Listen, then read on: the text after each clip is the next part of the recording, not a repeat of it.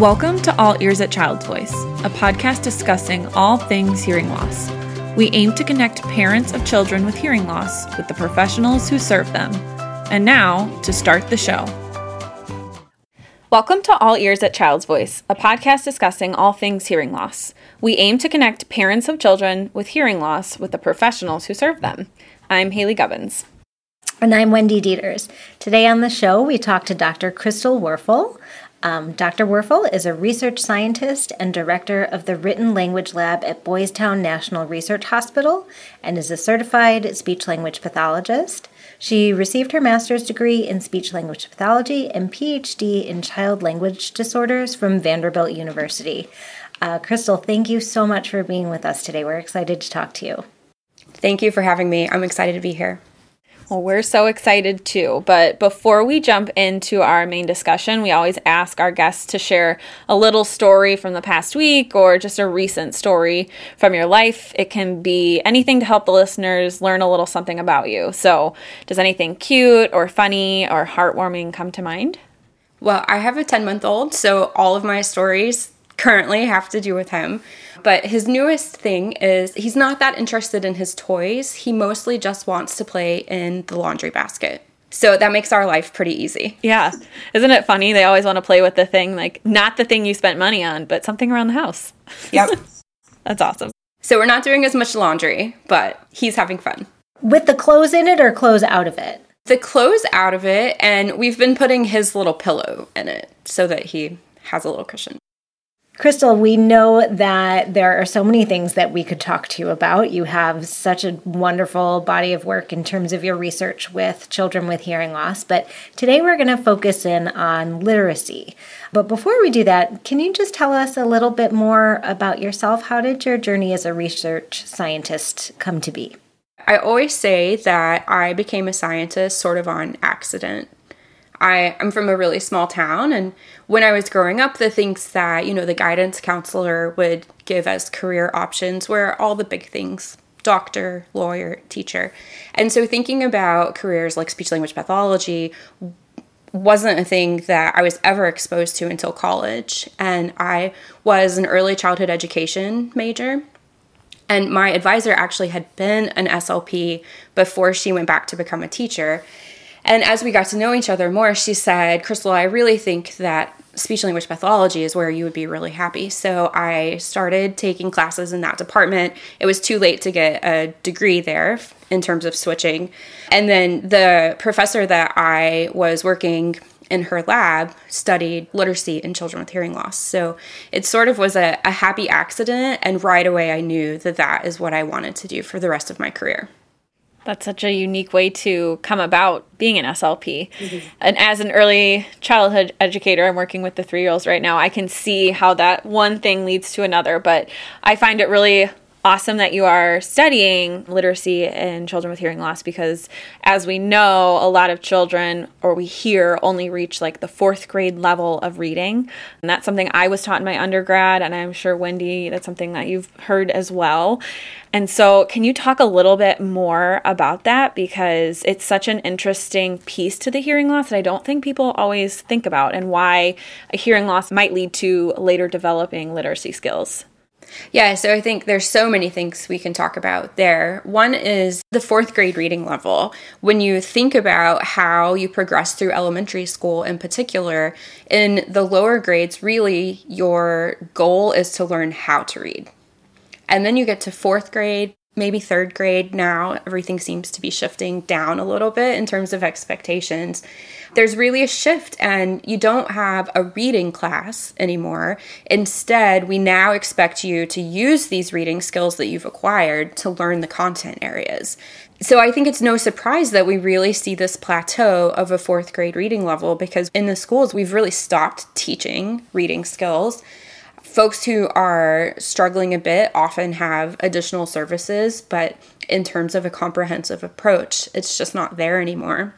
And then when you think about the task of reading in terms of the complexity of the texts that we expect from early elementary school to 4th grade and then on into middle school, some of the skills that you can sort of get by on in elementary school, when the text gets more complex, when you have a lot more complex syntax to understand, when you have words that you're decoding that don't follow a simple sound to letter correspondence anymore, that really starts to break down. Another thing that I've been hearing a lot of, because I cite this 4th grade reading level a lot, the data we have is not that current for this number. And so I think it's interesting to think about, with the advances both in amplification technology that we've had in the past couple decades, and also just in the science of reading. So not thinking about hearing loss, but just the science of reading and how do children learn to read. The advances over the past few decades have been amazing. And so I think this is one area where we really need a lot more research is, are we still seeing the same 4th grade plateau, we've called it, or has that shifted a bit? Yeah, that's what I was going to ask you, if you still feel like that statistic is relevant today. And are you or other researchers looking at sort of breaking that down, kids that do plateau at 4th grade, what kind of consistencies are you seeing across those kids? What factors really impact success in reading with kids with hearing loss? The main study that we have, most of our students haven't made it to 4th grade level yet. So we start with them when they're 4 years old and we follow them over time. The majority of our students now are in 2nd grade. And so I can talk about the 2nd grade and then I'll talk about the 4th grade in a bit. So what we're seeing in 1st and 2nd grade is really that by school entry, it seems like we're probably going to be able to predict who's going to go on to have difficulty with reading and who's not going to. And what we've really seen as the main predictor of reading skills and spelling skills also is alphabet knowledge. So for children with hearing loss, generally, alphabet knowledge is not a skill that we're concerned about at all. Consistently, time after time, we see that in preschool, alphabet knowledge for children with hearing loss is as good as, and sometimes better than, their peers who have typical hearing. But when you have a child with hearing loss in preschool or at school entry who has difficulty with letter names or letter sounds, that's a real red flag that reading's going to be really difficult. So are alphabet sounds different than phonemic awareness, or is phonemic awareness part of alphabet sounds? So those two things are separate. And then to be successful decoders, you have to put them both together. So letter names, there's controversy of, is this important or not? It's a really good predictor, but is it actually related, or is it just an indication of, if you know letter names, you also will have these other kinds of skills? Letter sounds are really important. So being able to see a letter, know what the possible sounds are that it makes.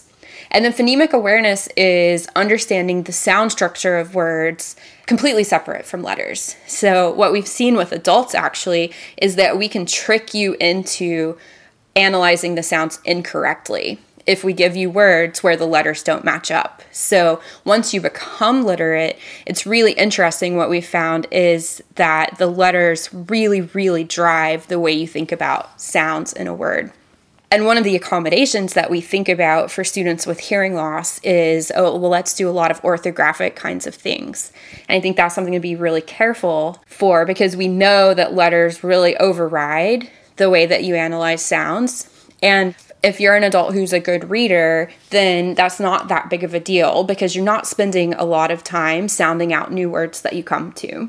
Or if you're like me and you're reading a book and you come to a word you don't know, you just skip over it. It doesn't make that much difference in your comprehension. But if you're having difficulty with reading and you're having to sound out a lot of words, relying on letters where the letters don't give you a good idea of what that word might be in terms of traditional sound to letter things, then that can make the task of reading even more difficult for you, because you're not just trying to figure it out, you're trying to overcome something that's telling you the wrong thing. I taught actually some 4th graders my first year of teaching. They were in a self-contained classroom, so they weren't at that 4th grade reading level, but just kind of that piece where you were talking about, it's so much harder to comprehend what you're reading if you have to stop and sound it out. And I'm just thinking of, I had to take a phonetics class in college, and water is spelled with a T, but we don't say water, we say water, and that affects your reading and your comprehension, and just knowing that certain letters play into the word, they affect another sound within that word.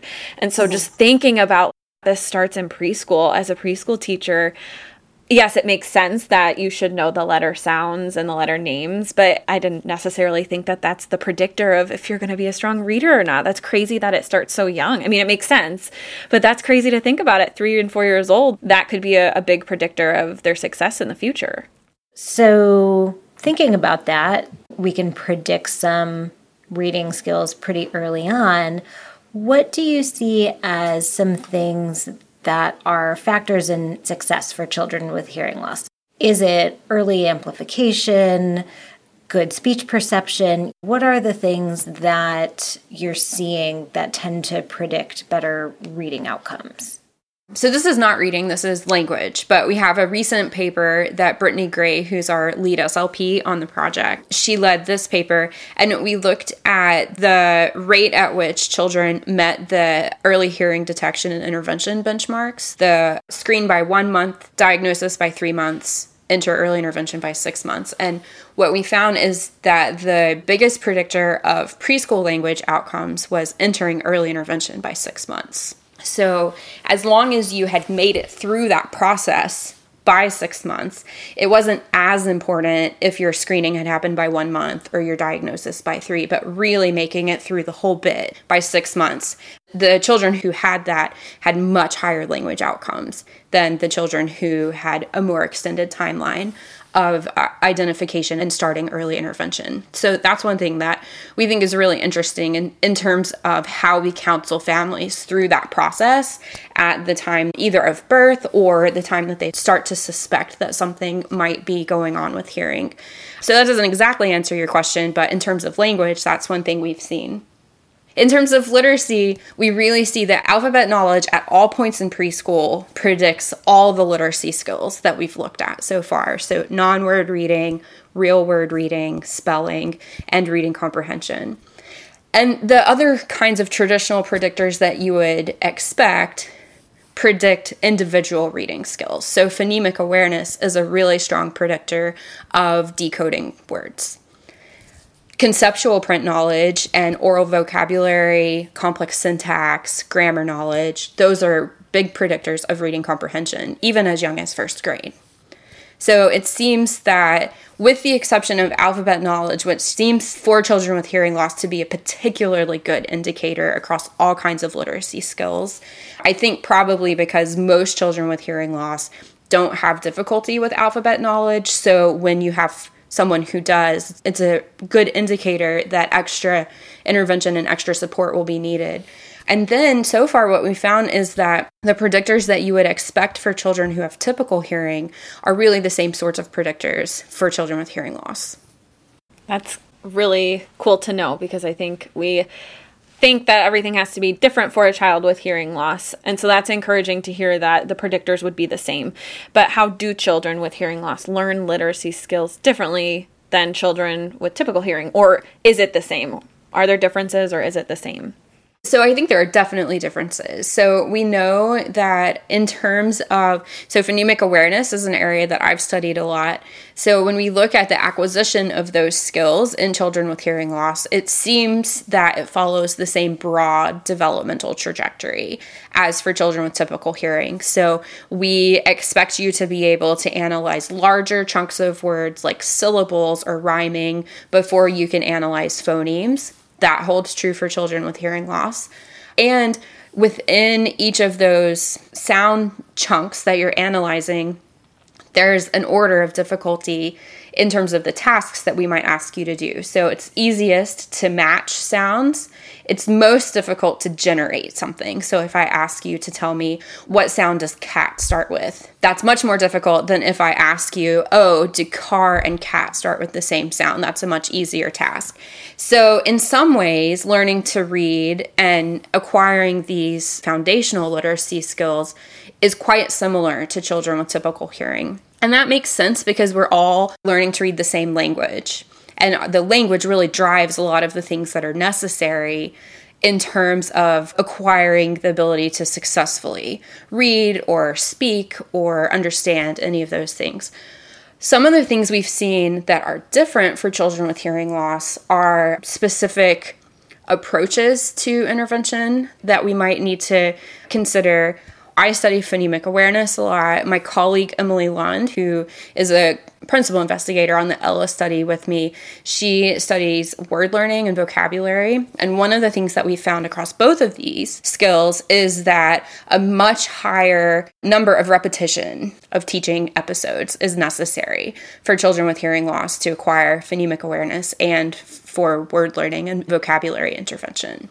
That probably makes parents feel a lot better about how many times they have to say the word cat before their child learns cat, and be less annoyed with us as professionals that are like, repetition, repetition.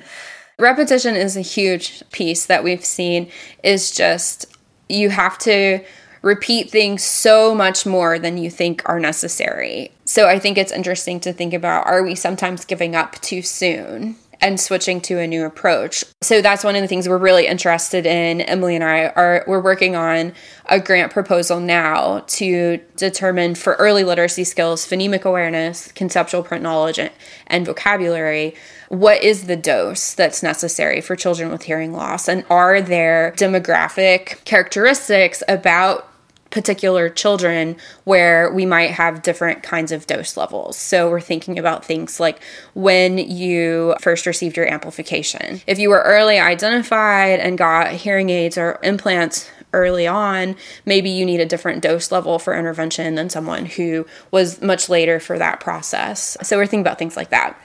Yeah. And I wonder if that dosage falls off after a certain point, or if you've seen any of that. It's like once the child really gets the concept, they seem, just clinically, what I see is over time, closer to 3 years old, that the dosage that they need decreases because they've gotten that pattern of learning words, and then they don't need as many repetitions. I think that makes total sense, because in any intervention, we're not just teaching you that skill. So if we're doing word learning, we're not just teaching you this is a book. A book is a thing that you read. But we're also teaching you how to learn new words. So as you have more practice learning new words, you need less instruction for that process. The same is true for phonemic awareness. So one thing that we see, we typically start with either syllables or rhyming, and it requires a lot of instruction to make some change in those skills. But then as we keep going, there's less instruction that's typically needed, not because the task is easier necessarily, but because the child brings more knowledge about how you do this task to the table. It's always an interesting interplay and a balance between how do you learn to do this task and how do you learn the skill. That's so interesting to hear your perspective, Wendy, as an SLP, and you see them so young. And we talk about repetition all the time. And in the school system, I feel like it's a lot harder to spend that much time on certain words. We use Michael Haggerty here, which is a phonemic awareness program, and you do the whole k, at, put it together, cat. And sometimes you just feel like you can't spend the right amount of time on it so that child has had it solidified. And especially when you are in a larger group setting, like in a general education classroom, and you have children with hearing loss that really need these interventions, sometimes as a teacher, it's really hard to make sure you're getting those repetitions, to make sure they are so solid in those foundations. And of course, our hope is, like you were saying, Crystal, with time it will come. But you also want to make sure they are so solidified in those basic understandings, because, man, that is a big, big indicator of what's to come for them. Once they hit 4th grade, it's not learning to read, it's reading to learn. Well, and that's one of the reasons that we think that intervention dose work is so important. One, because we need to know these things. As SLPs, as teachers, we need to know how many teaching episodes should I expect a child to need to make progress? And how do I determine, do I need to keep doing the same intervention, or when is it time to take a different approach? We need work that tells us those things for the sake of knowing them. But we also need work that tells us those things for the sake of advocating for appropriate services for children. So advocating to third-party payers that this is the amount of intervention that science says that we need, and so you need to pay for it. And advocating to schools and the Department of Education that for a child with these characteristics, being in a group of 5 kids for 30 minutes a week, where you're maybe getting 4 or 5 minutes that focus on your particular skills, and maybe you got lucky and someone else in the group has similar goals to you, and maybe you didn't because you're going because you all have the same sort of schedule in your classroom, not because you have the same goals.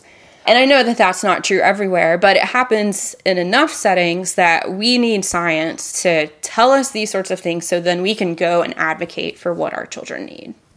Well, I think as we've started to get into some conversations, and I've had conversations with other people, we're really trying to look into the difference between performance on standardized tests and actual functional performance. Because what we're seeing even more of now in our kids, their standardized testing scores by 3 years old look within average. But then, as we analyze their language further and look at things like number of different words, variety of language, just like you're saying, those are huge indicators for reading. If you only have one word for big and you don't have any other synonyms for that, if it comes up in print or in a story, you're going to have a hard time understanding that story. So I think we're really all excited to have your research and learn more about dosage and about the specifics of language and not just relying on standardized test scores to determine what kids need in terms of services. If you do a deep dive into my papers, you will learn very quickly that I am not a huge fan of standardized tests at all. And Me either. They're not my favorite. I wonder why. Yeah. So I have a paper from, I think it was 2017 with Michael Douglas, and we looked at our preschoolers in the Ella study early on, the children who had language standardized test scores that would not qualify them for school-based services in our area, which is 1.5 standard deviation cut mark. And then we compared language samples of children who were matched on the standardized test, child with hearing loss, child with typical hearing, matched on the standardized test raw score. And we looked at things like MLU, and we looked at all of Brown's morphemes. And what we found was shocking. It wasn't shocking to us, but it should be shocking that we have all these children who we say, oh, well, you don't qualify for services. But when we look at your actual language use every day talking to another human, it's not the same. Our kids are older now, and so we're working on analyzing our first graders the same way. So looking at our first graders who have standardized test scores where in schools they wouldn't be getting services. A third-party payer probably wouldn't pay for them to receive services. So they're getting anything the parents are having to pay out of pocket, which shouldn't happen. So now we'll be looking at complex syntax as well as MLU. And we haven't separated out just the children who have high standardized test scores yet, but we have looked at some complex syntax at the end of preschool. And one of the really interesting things that we found, I think really illustrates the interplay between vocabulary and grammar. So our children with hearing loss use a lot more headless relative clauses. For example, the one that twirls around. So children with hearing loss use a lot more of that sort of structure than children with typical hearing. And when you look through the samples, we thought, why is this happening? This is a really later developing structure that these children with hearing loss are really good at. And when you read the context of those structures occurring, the children with hearing loss are clearly talking around words that they don't know. So a child with typical hearing would say, oh, the pinwheel. And the child with hearing loss doesn't know that word, and so they're talking around trying to describe what they're seeing. That is amazing. I didn't even think about that, but now that you're saying it, I have students that say, like, no, the red one. The red one, do you mean the apple? And you catch it, and that makes so much sense. They talk around what they don't know. They find a different way to tell you. In some ways, that's really good coping strategies. Yeah. Still communicating, that's great. But also for us, thinking about there are a lot of routes to get to the same score on a standardized test, and very rarely do any of those routes make a difference for the actual way that you talk to other people. I know we don't want to get too far into this, but do you see any difference in terms of type of instruction or communication modality and how that affects kids' reading levels? That's not something that we have a lot of in our study because we narrowed the communication modalities. So to be eligible for our study, you have to primarily use spoken English. So we do have some children who also use some sign language, but it's always in a support modality rather than as a language. From our data, we definitely can't make any comments about that.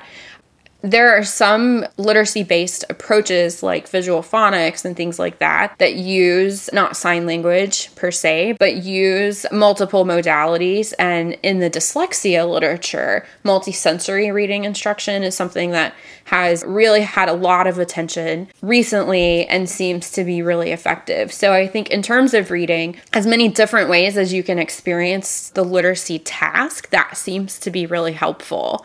For children with hearing loss, it seems that having language, whether it's spoken language or sign language, is a good predictor of later reading skills. But in terms of really narrowing down who should be choosing which modalities for long-term outcomes, I don't think that our science is there, because it seems that that choice is most often made based on the particular counseling that individual families receive and not necessarily based on a scientific approach to choosing the best way for an individual child to learn language. So that's an area I think we have a lot of work ahead of us. I'm glad, though, that you talked about the multisensory approach, because I'm currently in graduate school and we talk a lot about the universal design for learning, which is making sure everybody has access to everything through multisensory approaches, and doing something like a visual phonics or something just as a support to make sure that child is getting all of those sounds, is understanding that certain phoneme. I just love how that can tie in together. So you might have a child with a hearing loss who might need a little bit more support, and doing a multisensory approach to it or direct instruction through a universal design for learning is great. How do parents ensure that their child is in a good reading program at school? What should they look for, and what should they, you mentioned, advocate for? If their child isn't getting everything they need, what should they be looking for, and how do they approach that? That's always tricky, because it's very hard for anyone to go into a school and say, you need to change the way that you teach reading. And it's also not feasible for you to figure out, oh, the school that I'm zoned for is not doing what I would prefer, and how do I get to a new school?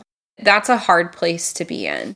In terms of a good reading program, I think what you want to look for in elementary school is that there's explicit instruction for phonemic awareness, that there's explicit phonics instruction, and that there are authentic reading experiences that occur. So perhaps you learn phonics in books like See, Spot, Run that don't have a lot of story, but that there are other experiences in the classroom where you have these really beautifully illustrated, complex story books that are available for children to interact with on their own, and that also the teacher is doing a lot of reading and really scaffolding children up to that comprehension level. So I think you really want to have both. You want to be learning the basics of how do I decode this text that's on the page, and how do I comprehend? Once I break the code and I've figured this part out, how do I make sure that I understand what I read?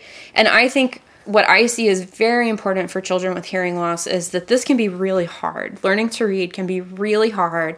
And how do we keep you loving reading, where it's not something that is a chore and that you only do exactly what someone tells you you have to do, and then you never get to experience that as a lifelong enjoyment activity? Yeah, that was going to be another question I have, taking it back even further to knowing if your child's in a good reading program at school. What can families do at home, starting even as babies? What are some things that you would suggest parents incorporate into their home environment to facilitate reading growth? We're developing an intervention program right now for conceptual print knowledge. And conceptual print knowledge is things like children know how books work. So where's the front of the book? How do you turn the pages in the book? That in English, we read from left to right and from top to bottom, those sorts of things. And also knowing how words work. So some words can be long, some words can be short. Generally, the length of the word maps to how long it is when you say it, although that's not always true. The space in between words tells you where the boundaries are, those kinds of things. So in your book reading sessions that you do at home, choosing books that are particularly salient for the print, I think, is really helpful. Some of the spot books are really good at that. So they have not a lot of text on the page. The text is usually large print, and there's a lot of words embedded in the illustration. So that gives the opportunity to really point out, Spot's saying this right here, explicitly directing the children's attention to the text and explicitly talking about how the words are written on the page. That's how I know what to say. This is a big word. This is a little word. This word starts with this letter, and really integrating, talking about the text. That's one skill that we've seen with children with hearing loss, where in preschool, they score much lower on measures of conceptual print knowledge than their peers with typical hearing. And that's the opposite of what we see with alphabet knowledge. So thinking about what children with hearing loss know about print, alphabet knowledge really is a strength. Knowing more of the concepts of books and text is more of a place where I think parents could take an opportunity, and something you're already doing, to add in some explicit instruction. Yeah, it sounds like you're suggesting to be intentional with that time. I know a lot of people say, oh, we'll read before bed, but make it more than just reading a book. It's pointing out those words. It's pointing out the pictures and how that relates to the words that are on the page, like you said. So it's really just making the most of that time for that 10 minutes you're reading and pointing out those little things that we wouldn't really think to do, but it could benefit children with hearing loss in the long run. Yeah, exactly. And when you go to the library or to the bookstore, flipping through books and picking ones that have text, where a lot of children's books have just typical black text like you would expect. But then you can also find where the font changes, the color changes, any of those sorts of visual changes are really helpful for directing children's attention to the text and really being able to start those sorts of conversations. Those are the words that the kids like. I'm just thinking of when you read Old MacDonald Had a Farm, E-I-E-I-O is always bigger, and the pig noises are in pink. So it's just bringing their attention. I didn't even think about that. That's such an easy way. We do it all the time as teachers and as parents, but to be more intentional about it. In relation to, Crystal, when you were pointing out long words versus short words, there's a really incredible book. It's not great for kids under 3, but The Book with No Pictures is so fun. I was just thinking about the length of sounds that you make, and the words in that book is super fun. Yes, my son's favorite book right now is The Pout Pout Fish. Every time it goes through the chorus of the book, there's blub, blub, blub. And he's 10 months and he loves it. And I've started to notice him paying more attention to it, because I'll track the word and I track it the same length that I say that word. And he's starting to notice that text. So simple things like that take no extra time in the book reading and really can make a difference.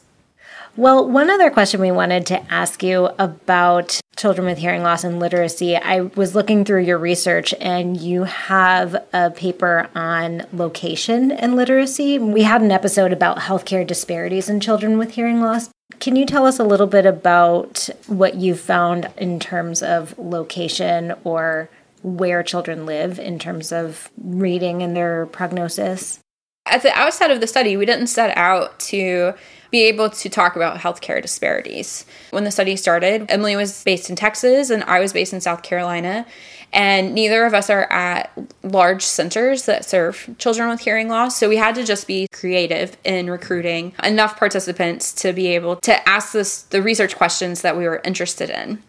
So we ended up using Facebook as a recruitment tool, and we have participants in 38 of the states in the U.S., and they're in a wide variety. Some live in urban environments, a lot live in suburban or rural environments. So in this latest paper, we were interested in location effects on literacy, because we just had intuitively noticed that the further from a major center you lived, the more parents talked about struggling to get services for their child, or we noticed that sometimes skills were not as strong as what we saw with kids who were located near a preschool specifically for children with hearing loss or a major healthcare center that really specialized in cochlear implants or hearing aids. So in this paper, we found that alphabet knowledge for children with hearing loss in rural locations was lower than children with typical hearing. Sounds like what you're saying is similar to what we talked about with Dr. Bush, that the further away you are from a major medical center or access to services, that throws on another layer of challenge when we're talking about kids with hearing loss. Yeah, absolutely. And I think it's also interesting to think about what we know in the literature about children with hearing loss, including studies that I've been involved in the past. Generally, children are recruited from these major healthcare centers where they're receiving pretty good services. Last weekend, I was visiting one of our families, and this family lives in an area where they've really had to fight tooth and nail to get a pediatric audiologist instead of a general practice audiologist, and find an early interventionist who's ever had experience with a child with hearing loss. And so those sorts of things are so much more difficult when you live in a place that doesn't have a lot of resources. So we think telepractice has huge potential to help lessen some of these healthcare disparities that we see based on geographic location. So we're hoping that as we pass the pandemic and things in person start being the norm again, that telepractice continues to be an option for families who don't have the resources to drive 3 hours a week to get speech and language services from someone who has specialty training in working with children with hearing loss, so that they don't have to make those sorts of decisions for their family. I think we've all gotten a lot better at teletherapy over the last year and a half, whether we like it or not. So hopefully that is, as we've talked about many times, a positive effect of the pandemic, if there can be any. Well, yeah, and I think also thinking about third-party payers. So I know from South Carolina, that's where I was living during most of the pandemic, there had to be special policies for telepractice to be covered, and they kept getting extended and extended. And so thinking about having science that can be used to advocate for those sorts of things to not have to be lobbied for anymore, but for them to just be typical practice. Yeah, it's making everything more accessible so we don't have these disparities. We already know that children with hearing loss might be at a disadvantage when it comes to reading and literacy, and so making these things more accessible. So to wrap up this amazing discussion, what final advice do you have for our listeners when it comes to literacy and hearing loss? 3 things. First is thinking that literacy will be tremendously more difficult for a child with hearing loss, I think, is something that has been really prevalent in the past. So I would like to see us as a field and as a profession and as partners with families really shift our thinking to not, this is going to be this barely surmountable problem, but really we know enough to, in preschool and early intervention, really set you up for pretty good success. So my hope is that for children with hearing loss who are in the process of early intervention now, are being born, and will come along later, that this is not a conversation that we have to keep having every decade, the way that we have from the beginning of time. And second, sort of related to that, thinking about particular types of intervention modifications that we know are really helpful for children with hearing loss. And for listeners who are involved in speech language pathology training programs, early childhood education, teacher of the deaf training programs, thinking about how do we integrate that kind of knowledge in a meaningful way for all of the students. So thinking particularly about speech language pathology, it's such a broad degree. With the same degree, there could be 15 of us in a room, and all 15 of us work with a different population, different ages, different particular skills that we work on. But if you're a school SLP, you really have to be an expert in everything. And so how do we make sure that training programs are preparing future professionals to do really, really good intervention with children with hearing loss in particular, but with all populations? And then third, I think if you are a parent or a loved one of a person with hearing loss, really thinking about how you are empowered to teach literacy. So this is true for children with hearing loss. Teaching reading in the US in schools and across English-speaking countries actually is an issue that is at high debate right now. What's the best way to teach reading? How should we be doing it? Should we really be focusing on phonics? Maybe not. That's one side. Should we really be focusing on just providing authentic experiences so you can experience a book, but you can't actually read it? And so thinking about like, how do we meet in the middle? And how do we as professionals help families, and how do families help professionals promote a well-rounded reading program for schools in intervention? We know a lot about how reading works. We know a lot about how children with hearing loss learn to read. And so just as a huge partnership between all of the parties involved, how do we really advocate for those things to happen in practice? I think that's a beautiful way to put it and a beautiful way to end. It's a team effort. Well, thank you so much, Crystal, for joining us today. Your passion for this topic shines through everything you said today, and I just really appreciate the research that you're doing for our population. So thank you so much. And thank you for joining us on another episode of All Ears at Child's Voice. Be sure to join us for our next episode. We release episodes once monthly. And you can follow us and this podcast on Instagram with the handle @ChildsVoicePodcast. We'd love to hear from you, so please send us an email at podcast@childsvoice.org. And you can find episodes, show notes, and archived episodes at our Child's Voice website, childsvoice.org. And if you're interested in learning more about Child's Voice, we're on Facebook as well as Twitter with the handle @childs_voice, no apostrophe. Thanks for listening. Bye. Bye. Bye. And that's all. Be sure to subscribe to the show wherever you listen so you don't miss any episodes. If you are interested in supporting Child's Voice and the programs like this one, please visit us at childsvoice.org and click on the Donate Now button. Thanks for listening. Bye!